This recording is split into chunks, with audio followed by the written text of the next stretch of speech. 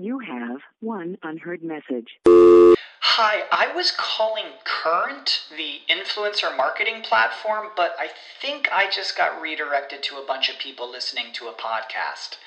Well, anyways, I was calling Current because I was told they could help get my brand set up on TikTok Shop, and even build out an affiliate program of content creators promoting my brand, and even have those content creators go on live streams and promote my product there. Wow, I could really use Current. I also heard that the brands they work with are making millions in sales. I guess I'll just go to their website at current.tech. At Parker, our purpose is simple. We want to make the world a better place by working more efficiently, by using more sustainable practices, by developing better technologies. We keep moving forward. With each new idea, innovation, and partnership, we're one step closer to fulfilling our purpose every single day. To find out more, visit parker.com/purpose. Parker, engineering your success.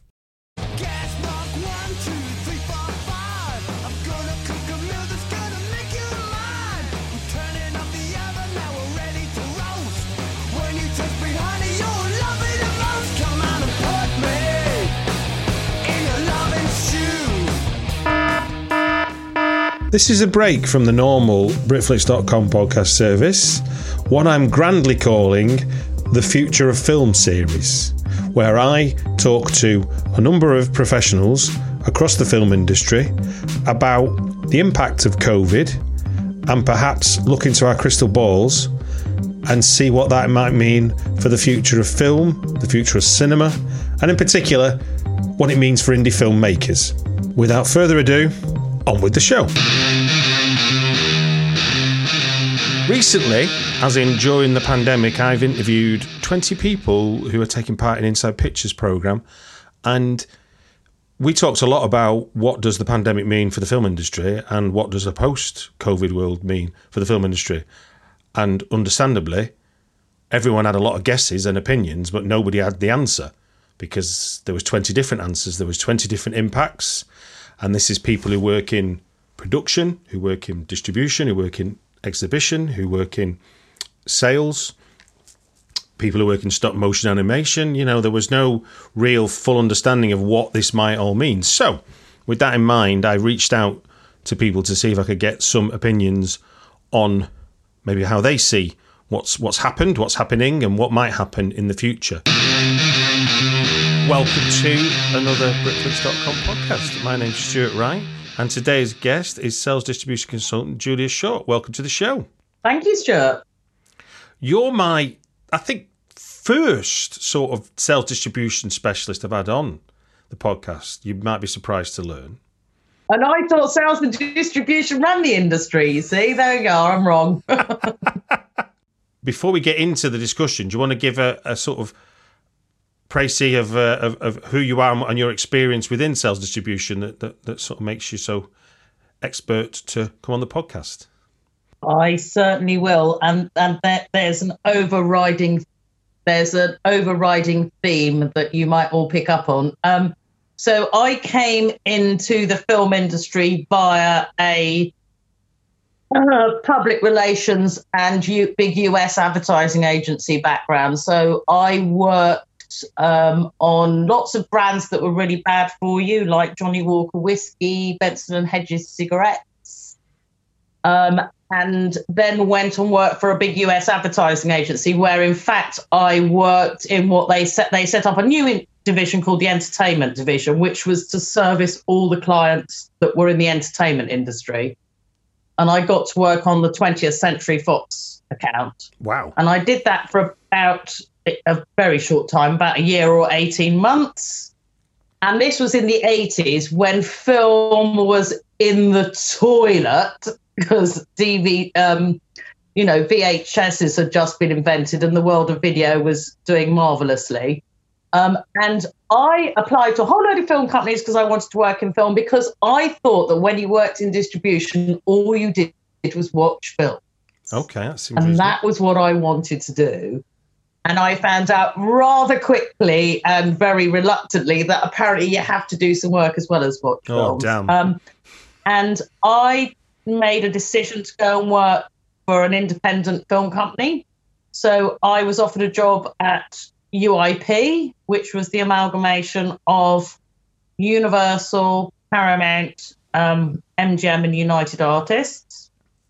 And then I was also offered a job at Rank Film Distributors. So for those of you that are steeped in film, you probably know the Rank Gong Man. Indeed. And the reason I decided to join Rank Film Distributors was because unbelievably, they had £100 million invested in production at any one time. Blimey. They were making films at Pinewood Studios. And in fact, they were a properly vertically integrated company because at that time, Rank owned Pinewood Studios. They owned the laboratories that used to print the 35mm prints back in the day when there were 35mm prints. They owned Odeon Cinema chain, and they owned a distribution company. So they basically had the whole food chain kind of sewn up. Mm-hmm. And I thought that was a very interesting model and always thought the production was quite interesting. And I knew I'd have much more hands-on experience working for a British company that was making films in the UK as opposed to working for UIP, where I get sent a big brown box with materials in it and a kind of go with God memo at the time because it was before email. So I started working for Rank Film Distributors and worked on some amazing films. Praise, worked on did the UK release of Silence of the Lambs, worked on a fantastic film with Sean Penn called State of Grace, which I still remember, and Mermaids with Winona Ryder and Cher. And during the time that I was at Rank, another company used them for sub-distribution, which was Polygram. I worked at Polygram from the beginning to the end. So I'm sure a number of you may have heard of Polygram. Polygram was kind of the first European studio that was set up where it had distribution in about 8 territories and owned a number of production companies. So the throughput of films came from independent producers from both Europe, UK and the US, and during which time did Four Weddings and Fargo and Trainspotting and 12 Monkeys and Usual Suspects and a number of other films. Polygram was then sold to Universal. I then went to Red Bus, which is now Lionsgate, and I ran that for a couple of years. And then went to Film 4 when Film 4 had a distribution company.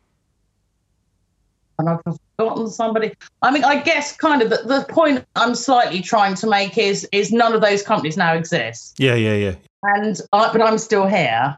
And I think the one thing is that we are going through a huge amount of change at the moment, phenomenal amount of change.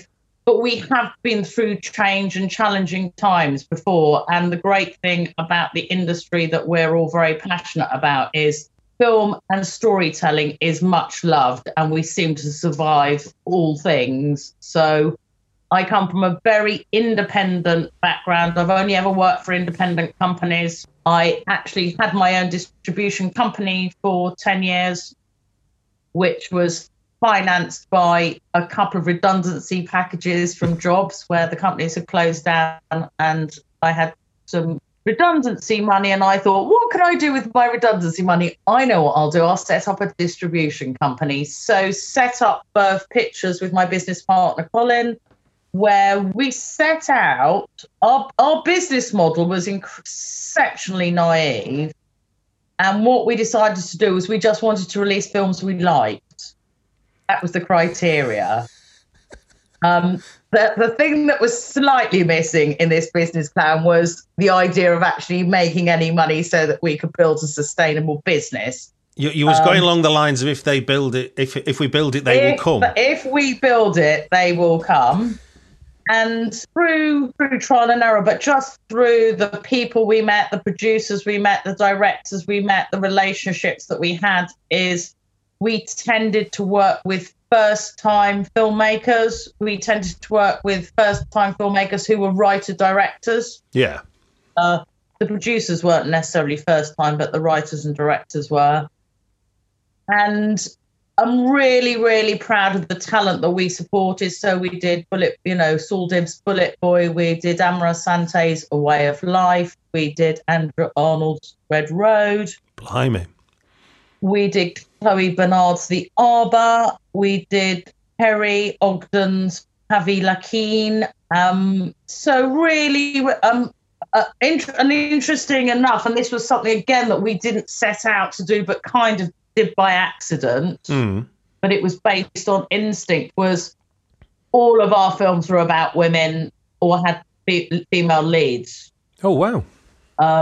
Even that, and that was something that we you do a 5-year business plan and then you promise yourself you're going to look at your business plan and see if you've adhered to your business plan. And I think after about 5 years, we did decide to blow the dust off it. And we were looking at that point of going out and raising some more money for the company. So we were kind of in the throes of writing a new business plan. And it was kind of only then that we analysed it was the first time in 5 years that we'd actually sat down and analysed our business and looked at what we had done and what we'd achieved. And it was kind of only looking back that we realised that strong female stories, first-time writer-directors, were kind of our thing, and that was where we felt comfortable. Yeah. The challenge was actually just to make it a financially viable business. It was tough. What you've summarised in sort of listing all your, highlights of your experiences, like you say, is that companies come, companies go. The industry is constantly evolving. But if I can just for my own benefit, I think, from anything else, because I think marketing and selling films is a different discipline to marketing and selling other products. And you mentioned you worked on accounts like Johnny Walker and stuff. So I'd just be fascinated to know what you felt was the step change between looking after a brand, which is the same 365 days a year, as opposed to looking after a film and then another film, which is always a new product every time, isn't it? Yeah, I think that was the thing. I think it was the ability to work on something where you set the brand guidelines. Okay. So if you're working on a film, you're setting your own brand guidelines for that film. You decide what you're going to pitch as a certain genre. The story is going to be a certain way, as opposed to working, especially with heritage products that have been around for years. You could come up with the most creative idea, but if it doesn't fit within the brand guidelines, you couldn't do anything with that idea. So for me, it fulfilled my creative itching, and being able to. And the great thing about movies is every single film is different. Every single film has its own unique touch points and important things to say and people involved. So you never ever you have no. I'm certainly in the independent sector. You have no opportunity to get bored or get to the stage of just going, oh, here comes another one. We'll just, with all due respect to those people that release Harry Potter and the Marvel films, where you probably, you'll be doing the same things every time. And I understand that. You've got to do that. It would be silly not to. But the great opportunity about distributing and marketing independent films is there's no rules. You can do whatever you like. And I love that freedom. Yeah, and I think that's. I hadn't thought of this. What you were going to say as being almost like a segue into what we're talking about, because I think that's important for all filmmakers, is that you can look around at what's worked to get films audiences and seen and make a profit for investors, but each film has to have its own, in the indie sector certainly, has to have its own idea of what it is it's trying to sell. It isn't, like you say, Marvel, Star Wars, or whatever. That's like saying Heinz Beans. Well, exactly, because it's the classic, what the studios call the 4-quadrant movie. It works for men, it works for women, it plays unto 25, it plays over 25. That's easy. Well, it's certainly easier to do when you're spending 5 million quid on your P&A. You can reach men, women under 25 and over 25.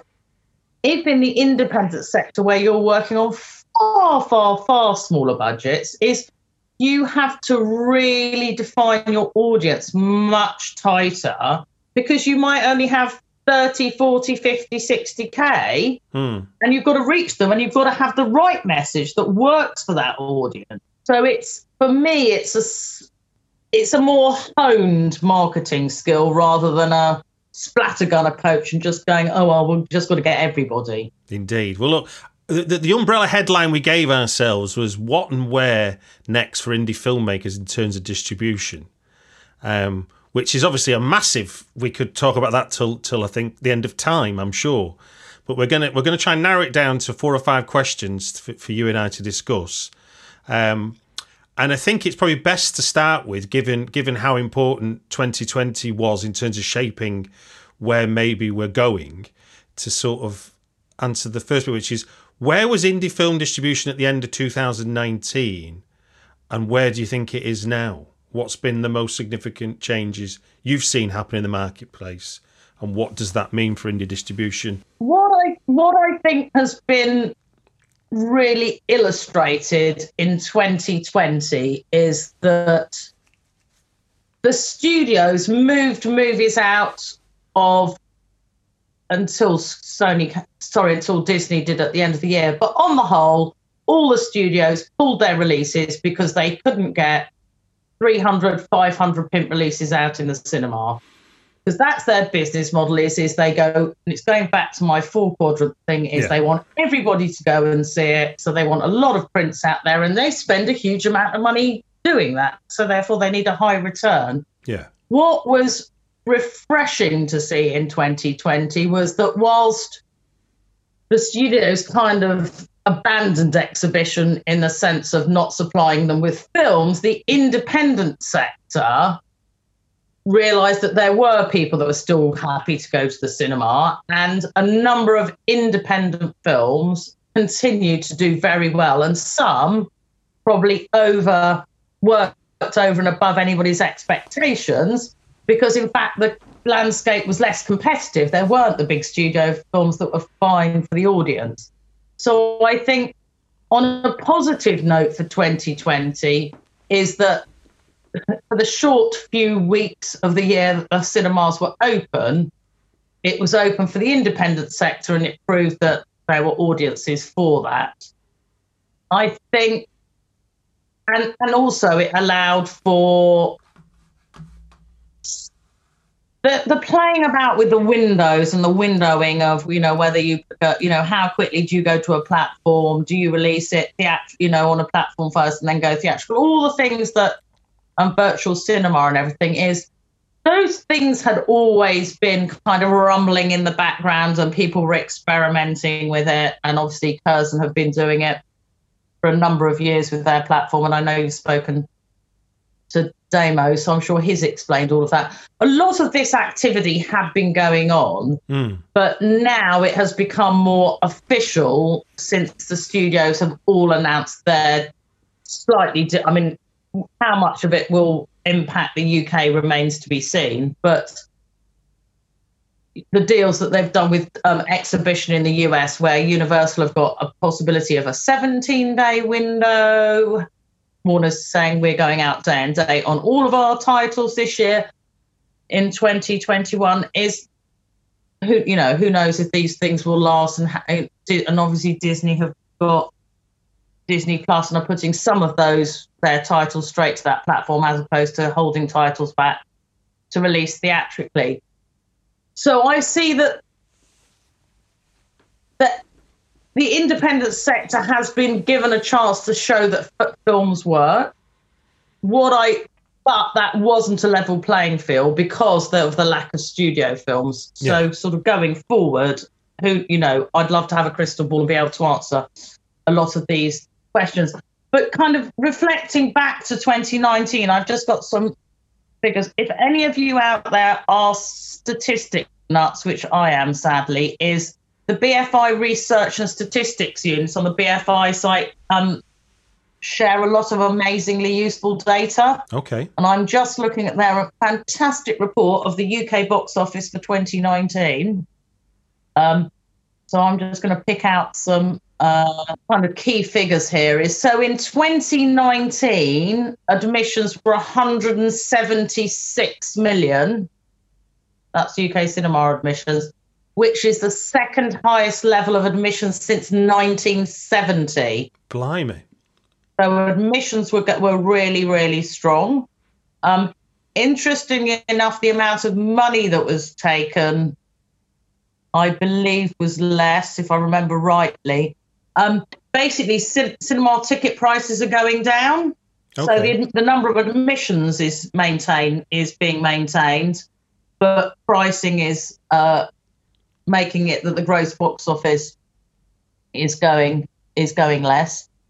The very depressing story, which I love telling everybody, is that the top 20 films of that year took £754 million. The top 20 films took 60% of the gross box office. Blimey. And when you think there were about 850 films released, it's not a lot to share out between the rest, is it? There's not many pennies left between the other ones. But it's a good point you make, though, because if you're making an indie film, then you are part of the 750 other films that are trying to get 40% of the money.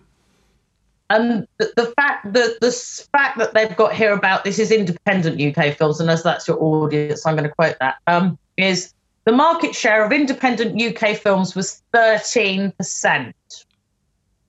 And that was 1.3% higher than 2019. But I have an issue with those figures because that will include working title films as well. Yeah, which is kind of a proxy studio, isn't it, in a sense? And they're financed by Universal. So I would possibly want to state that perhaps that's not very independent. But that's my personal opinion. So in a sense, what you're saying there then is that if you were to, I mean, we can't imagine how much of that is something like a working title, but that would mean that less than £1 in 10 pounds, less than £1 in 10 is spent on independent films then, wouldn't it? Independent films, yes. And then actually I've got some statistics. Here we are. I've got the 2020 figures here. So obviously the box office figures for 2020 aren't great because the cinemas weren't open. So it was 70 box office admissions were 75% down on 2019. That's a frightening statistic in of itself, but obviously we know why. Yes, absolutely. And actually what's interesting, this is kind of what the point is, the market share of independent UK films was 14%. So in fact, the market share, and I think this is down to the lack of availability of studio movies, is it did allow the independent UK film sector to increase. So there is some good news. Oh, here we are. UK qualifying independent films released in 2020 grossed 33 million, 80% down on 2019.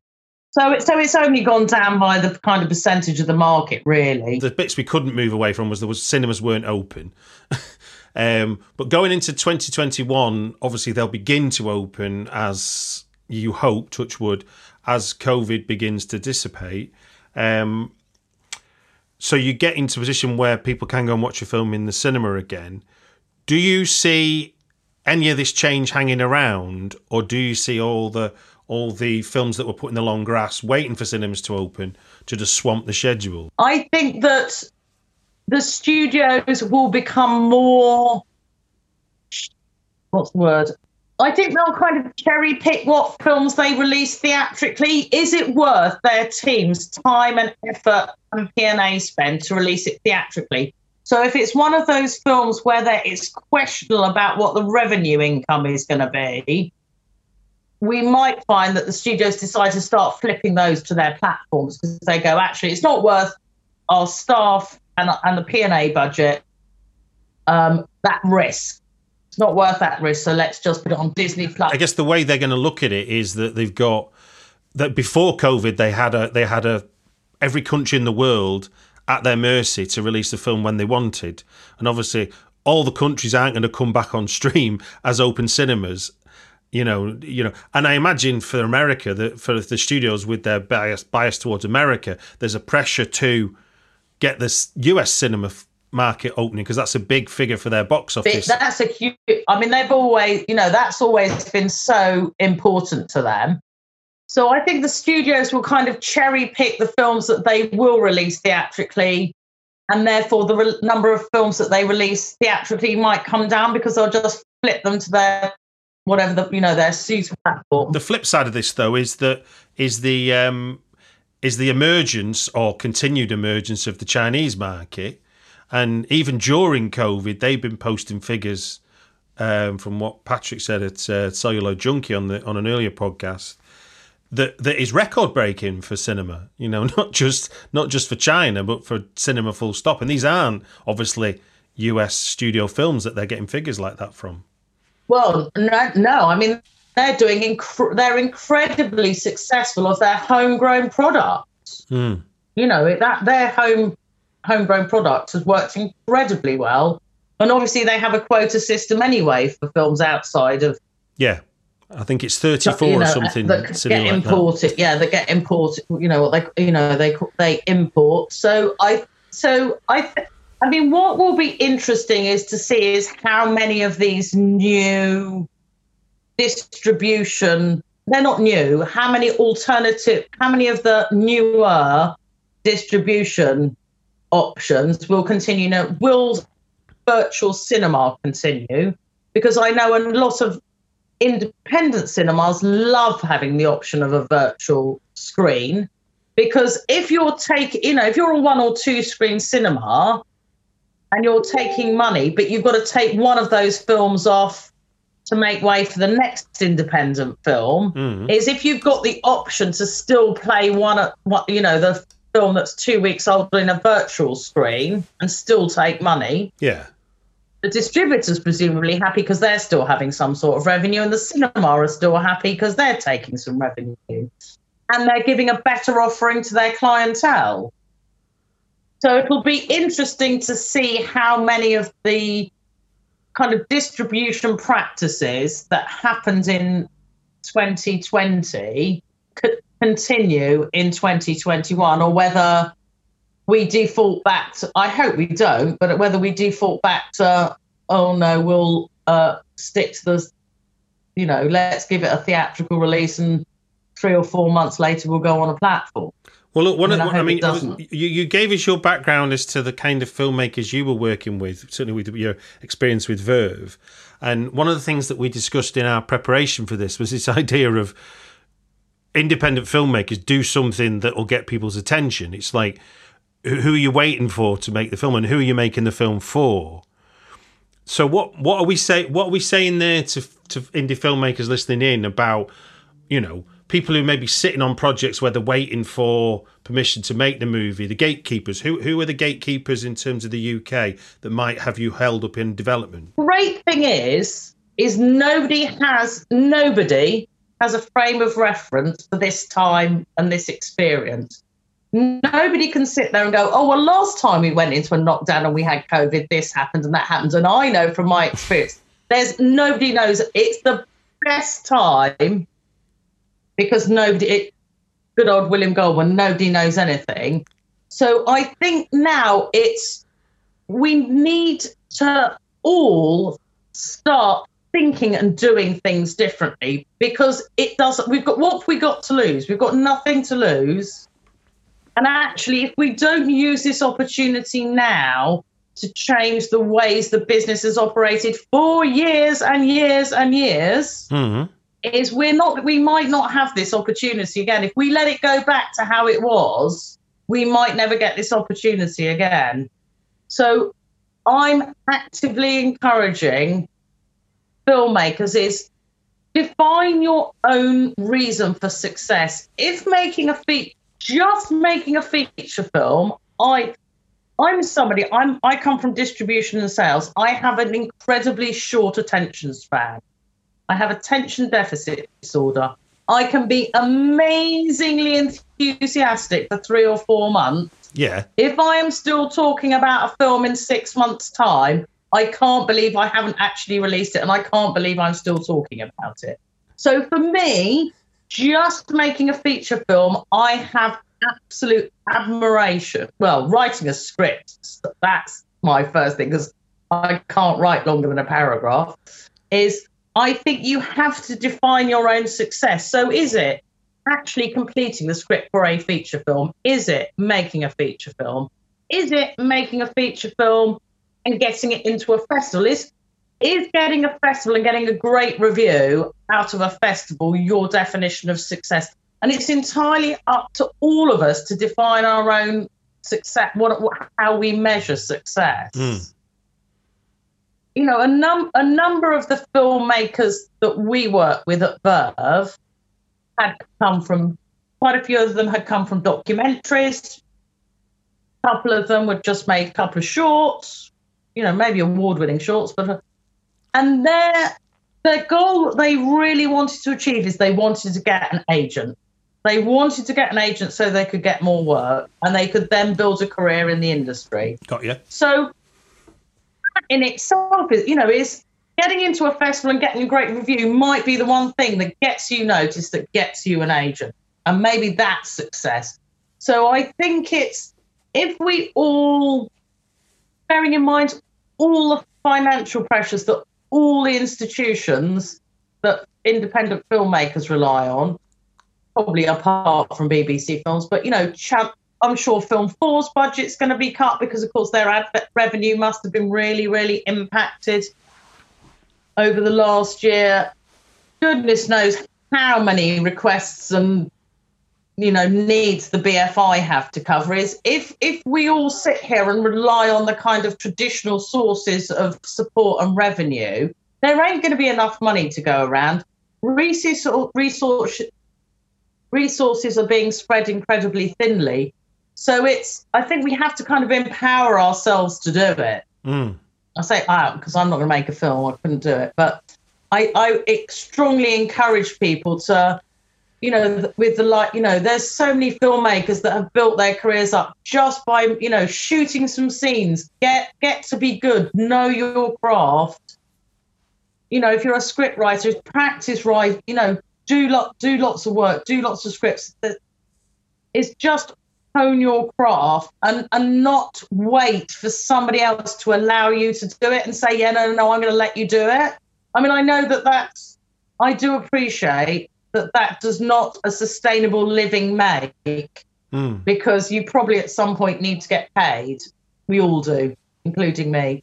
So I think it's kind of how do you spend your time wisely to hone your craft, move on, find similar people to you, find your tribe, find a group of people. I was going to say, because I mean, I guess the easiest people to find are fellow filmmakers who might be part of what you're into doing. So a cinematographer that likes the same things that you do as a director. But I suppose it's still important, isn't it, in terms of the investment of a film, because there are investors out there, certainly at the lower budget end, who are into the kudos as much as anybody is who are making the film. So their idea of investing in a film isn't going to be all about the pound, shillings and pence return, and as much about walking down the red carpet at Tribeca or something. No, exactly. And it might be that your story's got a subtext that is a really meaningful story to that person that's got some spare cash at the end of the year. It might be a friend of mine's getting their film financed by somebody because he's really he's got no interest in the financial recoupment. He said, I just want to shadow you through the whole process. He said, because I don't understand what producers do. Wow. There's different ways of making, of kind of satisfying what a financier might be looking for. I mean, I'm sure this is probably in the public domain, but you must know this from Keith. So I met Keith Bell and Neil Marshall in Cannes. Sounds very wanky. We were drunk in a dodgy Irish bar. I do remember that. I can't have been that drunk because I remember it was a dodgy Irish bar. But I remember talking to them and finding out that some Arkansas spinach millionaire gave them money. It's finding and reaching out to people that might be interested in what you're doing and encouraging young talent. You know, it might be about talent development in terms of they want to invest in people. They want to invest in stories. So I think it's finding a wider group. And I think it's easy to stay I think under COVID times, it's very easy to stay in our same group. You mentioned about and maybe expand on this a bit, sort of niche versus broad audiences for films. Your experience of working on something like Dogtooth, say. I might tell you the whole story of Dogtooth. I mean, this is something that I would like to think is an inspiration for people. Is I saw Dogtooth in a market screening in Cannes. And the reason I went to see it was that Yorgos had decided not to use a still to illustrate his film, but he used an image which is the scientific equation for chaos theory. Oh. I didn't know this at the time. I only found this out after I met him. Yeah. And there was this really weird symbol illustrating this film. And I thought, oh, that's really interesting. And went to see it. Absolutely loved it. Rang up my business partner, who for some reason wasn't in Cannes that year. I can't remember why. And I rang him up, and this is why I would be a terrible producer. My pitch to him is, I found a comedy about child abuse. To which I think he thought I was clinically insane, and he just went, doesn't sound funny in any way at all, Julia. And I went, no, it's about controlling environment, blah, blah, blah. And I went to the sales company's, it was MKD, and I went to their sales office and I did something that only I can do. So if any of you are listening to this that know me, you'll know that this is absolutely true. I sat in MKD's office and I said, I am not going to leave this office until I have got the UK rights to this film. Eventually, I did have to leave the office, having not secured the rights. But they were asking for more money than we had, and it wasn't what they were asking was probably a very fair price. We literally didn't have that money in our bank account. Anyway, we came to how we negotiated that was we offered them less money than they wanted, but we took a much shorter term for the license, and that was kind of the compromise. So they get the film back quicker, which under the circumstances with Yorgos's meteoric rise to fame, I'm sure they were quite glad to have. But what was interesting with that one was we wanted to buy the film in May. I think we finally secured the deal in September or October in time for it to play the London Film Festival. Mm-hmm. We screened it at London Film Festival, and in the meantime, it had screens at 1,001 film festivals, of which 90% of them I'd never heard of. And then we didn't release it till the following April. And it was one of those films that needed, and this is me going back to each film needs something different. That film needed a long time for the word, for the word of mouth and just the groundswell of people seeing it and liking it and talking to people and telling their friends about it. When you're an independent distributor and you do a press screening and you go, oh, we've got this Greek film. Okay, it's screened in Directors Fortnight. Or was it Chris? Yeah, it's Directors Fortnight. Unknown first-time director, €300,000 budget. So nobody in it that and it's kind of a bit odd. Nobody's rushing to that. Nobody is rushing to see that film. So you have to build up a momentum of steam. So it was really a question of screening it to people and letting the word of mouth out, and then screening it again 2 or 3 weeks later when there were enough people that. And on that film, we launched the film on a P&A budget of £25,000. Wowzer! Which was huge. I think it might have been more than we actually spent buying the film. And by this time, Yorgos had been to Yorgos had been into London.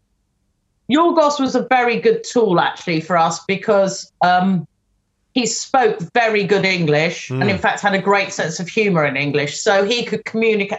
You know, he was. I've heard interviews with him. Really good. He was a really good ambassador to the film for the film.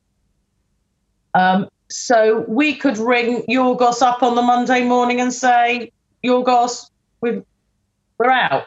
We were going into profit because we had been very frugal. I would like to say very focused on our marketing campaign. Some might say frugal and mean, but it allowed, it meant that film was financially successful for us as a company. And again, it's about definition of success. The definition of success for me was I managed to acquire Yorgos Lanthimos' first film, and I was the first one in the UK to spot it. So, and again, it's got, and for Yorgos and MK, it was quite, obviously for Yorgos, it was amazing. It got him noticed and everything, but it was a financially successful exercise for all parties, which is obviously kind of. I mean, it obviously did the same for his career, but in a sort of proto version of what happened to Parasite in a way. There's the foreign language film that's getting people excited every time they see it. So every time people see it, they tell other people. So there's like a and I think there's another UK producer who I have known for a number of years who has made incredibly well-regarded and well-reviewed films with amazing talent, that has slightly struggled to make a film that's kind of done huge box office. And he decided to do an exercise and analyse hundreds of British films, budgets, cast, director, blah, blah, blah. And he sent me this very, very impressive Excel spreadsheet. There was not a column left unturned on that Excel spreadsheet. And I said to him, I think the one thing that you're missing is the film fresh and different. We've never seen it before. I said, because if you that column in and you look at all the films that are fresh and different, they're the ones that work. And I think that's why Parasite worked. I think that's why Dogtooth worked. And you look at British films and the ones that tend to, like A God's Own Country, we haven't seen that. Yeah. And I mean, a guest they had on a couple of years ago, Mark Jenkins, with the film Bait, which, I mean, I think when they made that film, the way he described it was almost like they couldn't get arrested, so they just ended up making it themselves. And then because the thing is, for sales and distribution people, if we run our numbers, as you call it, you can't run numbers on those films because there's nothing to compare it to. Yeah. I remember ringing up the BFI and going, how much do Greek films take in the UK? To which I got a response of, there are no great films released in the UK. To which I said, great, we'll be the highest grossing Greek film in the UK. Done. And in a way, those are the films that are really challenging to get financed and made, because people that like data and some figures, is you can't find facts and figures on those types of films because you've got no comparative data. You've just got to see something and believe. I'm sure Yorgos made. Well, I was going to say, because this is going to segue us into the next bit. But one of the things that Mark talked about with his experience of Bait. So once it's made, obviously they've got a film, and then one of the things that happens that gets them in the right direction is it gets selected world premiere at Berlinale.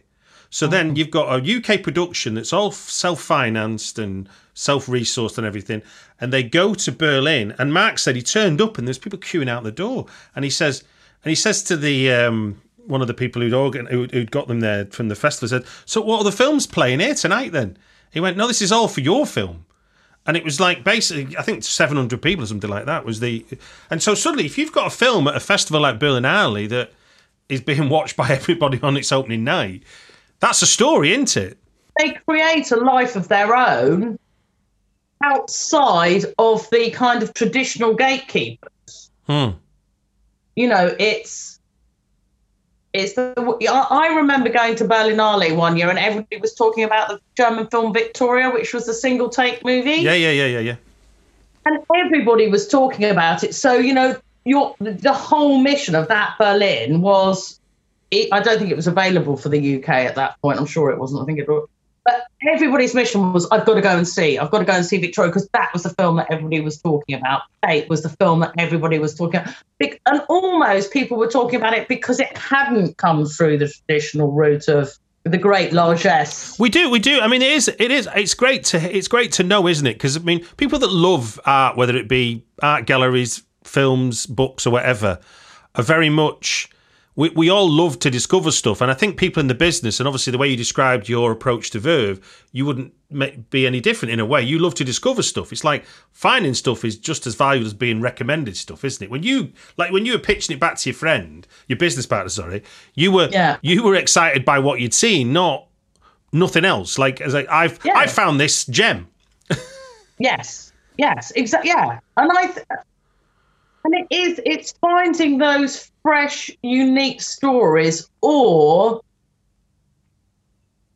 kind of subverting a genre. Is that you're seeing something in a way that you've never seen it before. I think that's what's going to be interesting. I think that for all of you that have been developing through this period, I think it's a bit of a kind of two-edged sword. I think it's great that everybody's had that intense period of being able to develop, because projects haven't got financed and they haven't got made. The problem is I think everybody's expectations are incredibly high because everybody's had so long to spend in development. So it's just so good, Julia. It's just so good. Yeah. So I think that'll be interesting. You know, is what comes out the other end, out the other side. I think is. Will the industry expectations be met? Because I think there is a feeling of like, well, everybody's had a long time to develop their stuff. It better be good.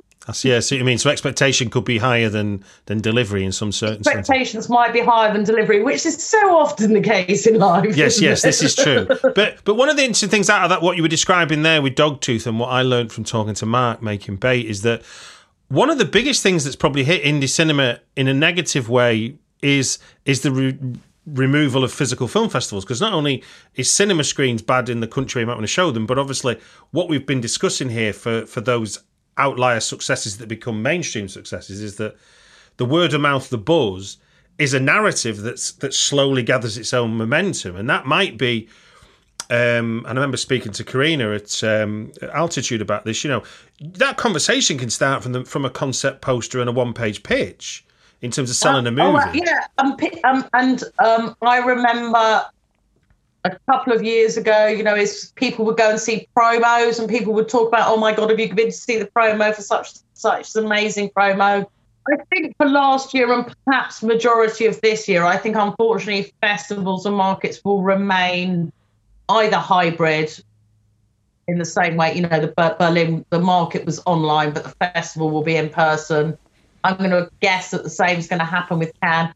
But you do get a real sense that there is a real industry want and need to go back to in-person festivals, and everybody's realising what you're missing through that. You can't get buzz, can you, on a virtual attendance?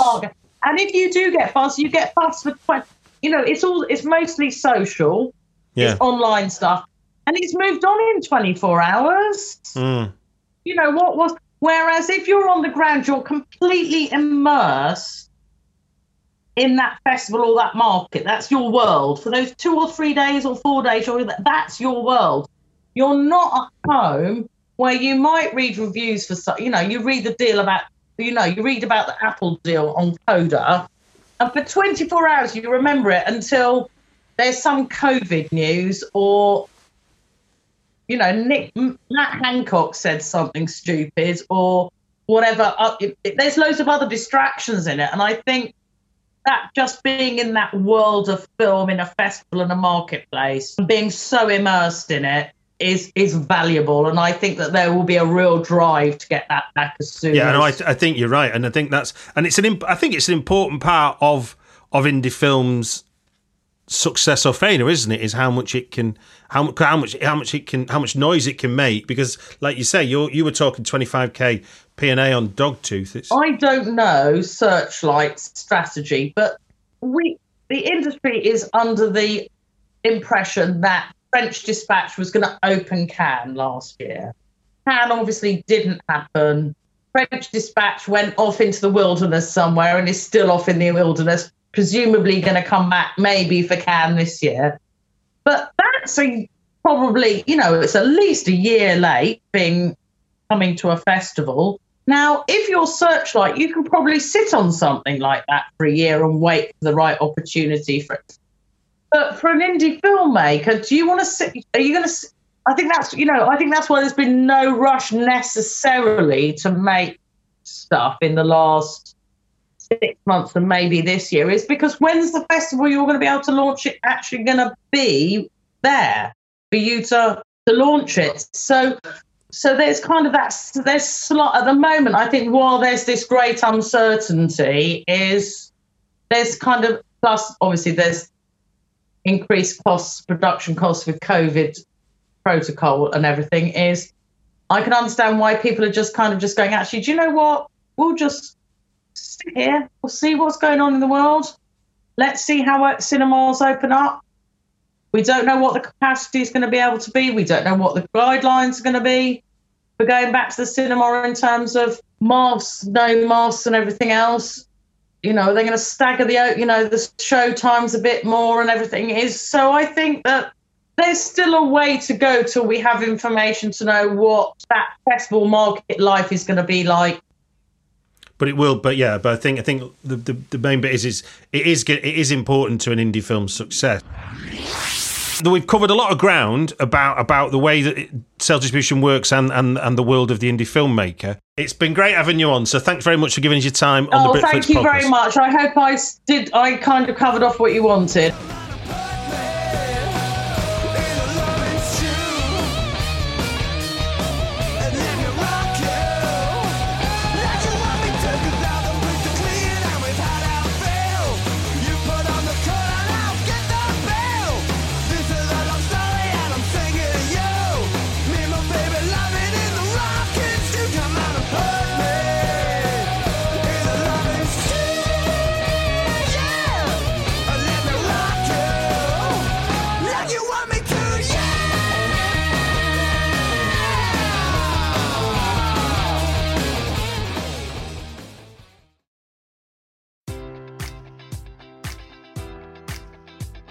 Enjoy all your favorite sports like never before at BetMGM. Sign up using code Buckeye and receive up to $1,500 back in bonus bets if you don't win your first bet. When you register with BetMGM, you'll get instant access to a variety of parlay selection features, live betting options, and the best daily promotions in the business. And with BetMGM at your fingertips, every play and every game matters more than ever. Place your money line, prop, or parlay bets with the king of sportsbooks today. Sign up using code Buckeye and receive up to $1,500 back in bonus bets if you don't win your first bet.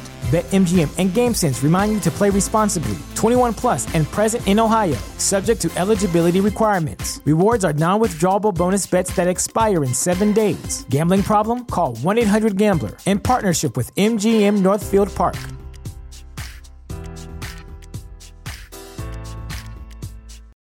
This is the story of the one. As a maintenance engineer, he hears things differently.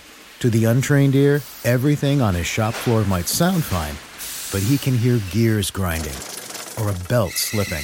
So he steps in to fix the problem at hand before it gets out of hand. And he knows Grainger's got the right product he needs to get the job done, which is music to his ears.